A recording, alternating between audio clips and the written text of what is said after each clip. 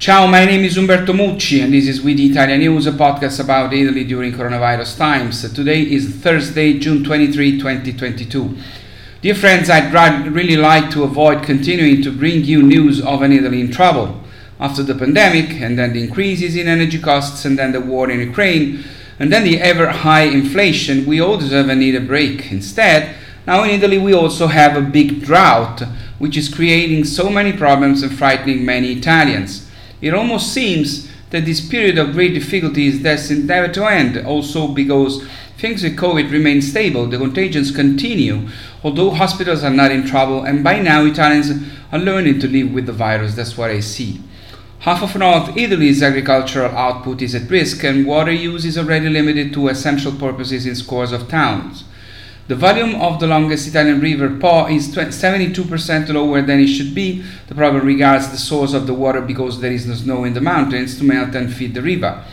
Some areas have not had any rain for over 110 days, after one of the driest winters in decades. Lake Como's levels dropped more than 6 inches in only 72 hours. But coming down from north to central Italy, the drought alert has spread from the Po Valley to central rivers like the Arno, the Aniene and the Tiber, which have half the water they normally do at this time of the year. The lack of water for irrigation threatens 50% of northern Italy's agricultural production.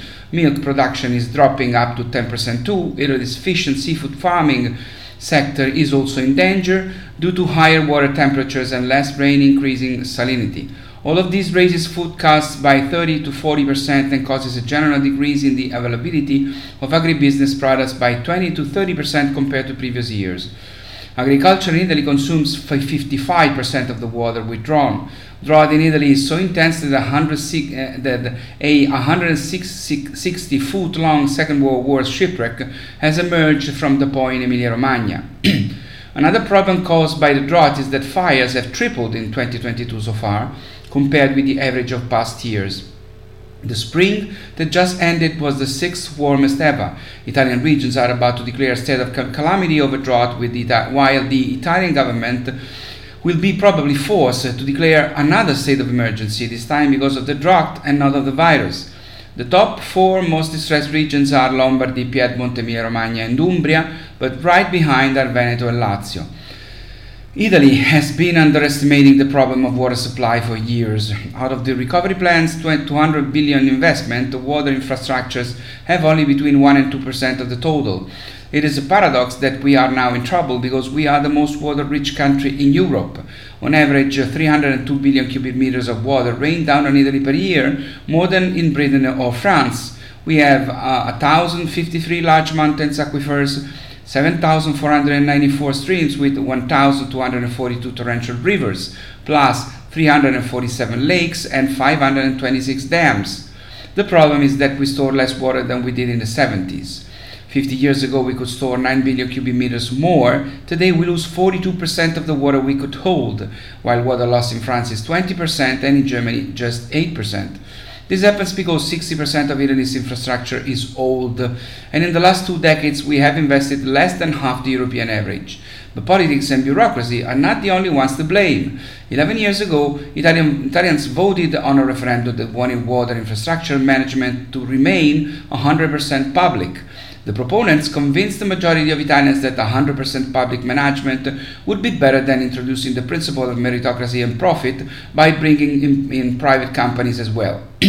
And the recurring hatred of profit that many Italians have, obviously apart from their own profit, led them to vote to keep this fundamental issue 100% public. This disaster is the result. And unfortunately, I have to talk about problems again because Russia has started to cut off gas supplies to Italy and is threatening to cut all them off altogether. As I've already told you, Italy has long signed agreements with several countries to increase their supplies, anticipating something similar.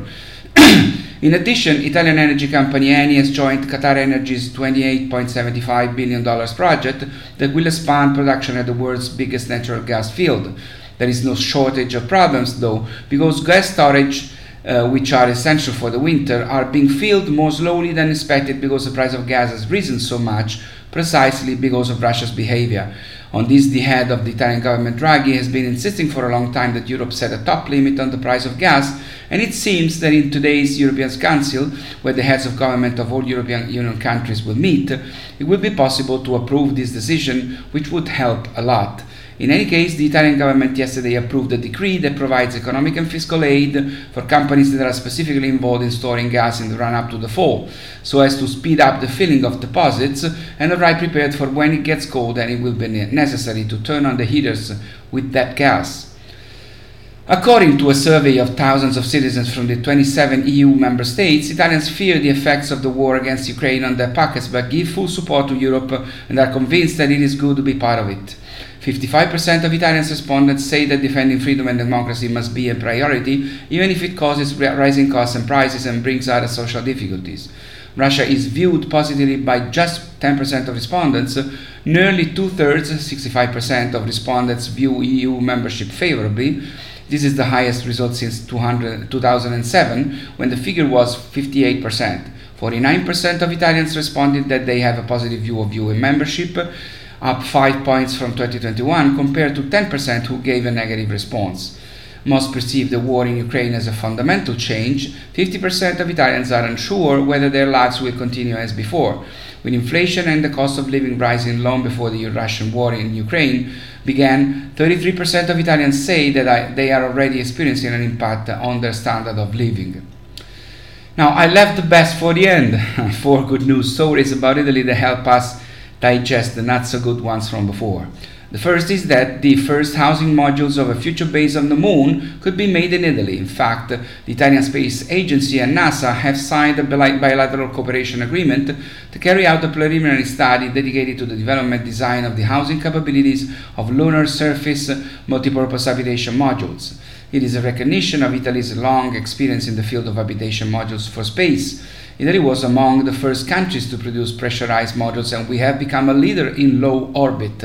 In fact, I don't know if you know this, 50% of the space station modules and nodes are built in Italy.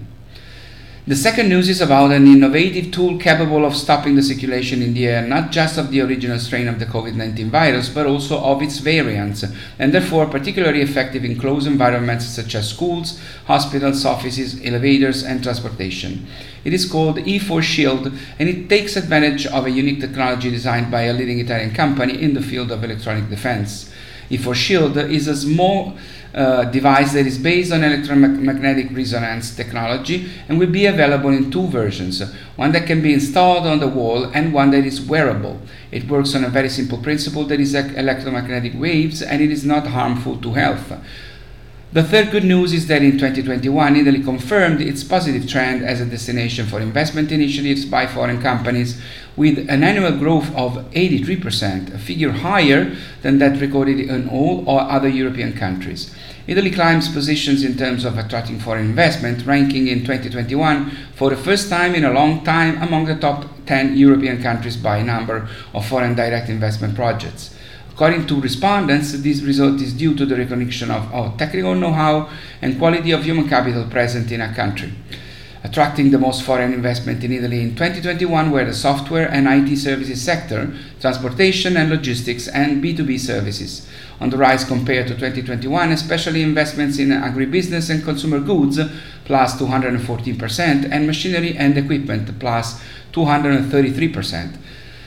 The first country from which investments in Italy come from are the United States, with 28% of the annual total. As for the distribution of resources across the country, there is a prevailing share in the Northwest Italy, 54%, and the Northeast, 21%, while Central Italy is at 15%. There is positive growth in investments allocated to the South, from 4% to 10%, although there still remains a substantial gap with the rest of the country. Last but not least, Italian producers of olive oil are once again the most awarded in the most important world competition. Despite a challenging season, Italian producers earned 158 gold and silver awards. 49 Italian extra virgin olive oil regions have received the protected destination of origin or protected geographical indication status from the European Union. Besides, Italy is one of the world's leading producers of organic olive oil too. Of the 128 gold awards and 30 silver awards earned by Italian producers, 68 organic olive oils were awarded, more than in any other country. Overall, Italy is the second largest exporter of organic goods after the United States. It's all for now, it's all for today. My name is Umberto Mucci and this was With Italia News. I'll see you next Thursday. Thank you very much for listening or watching. Please stay safe. Ciao from Rome.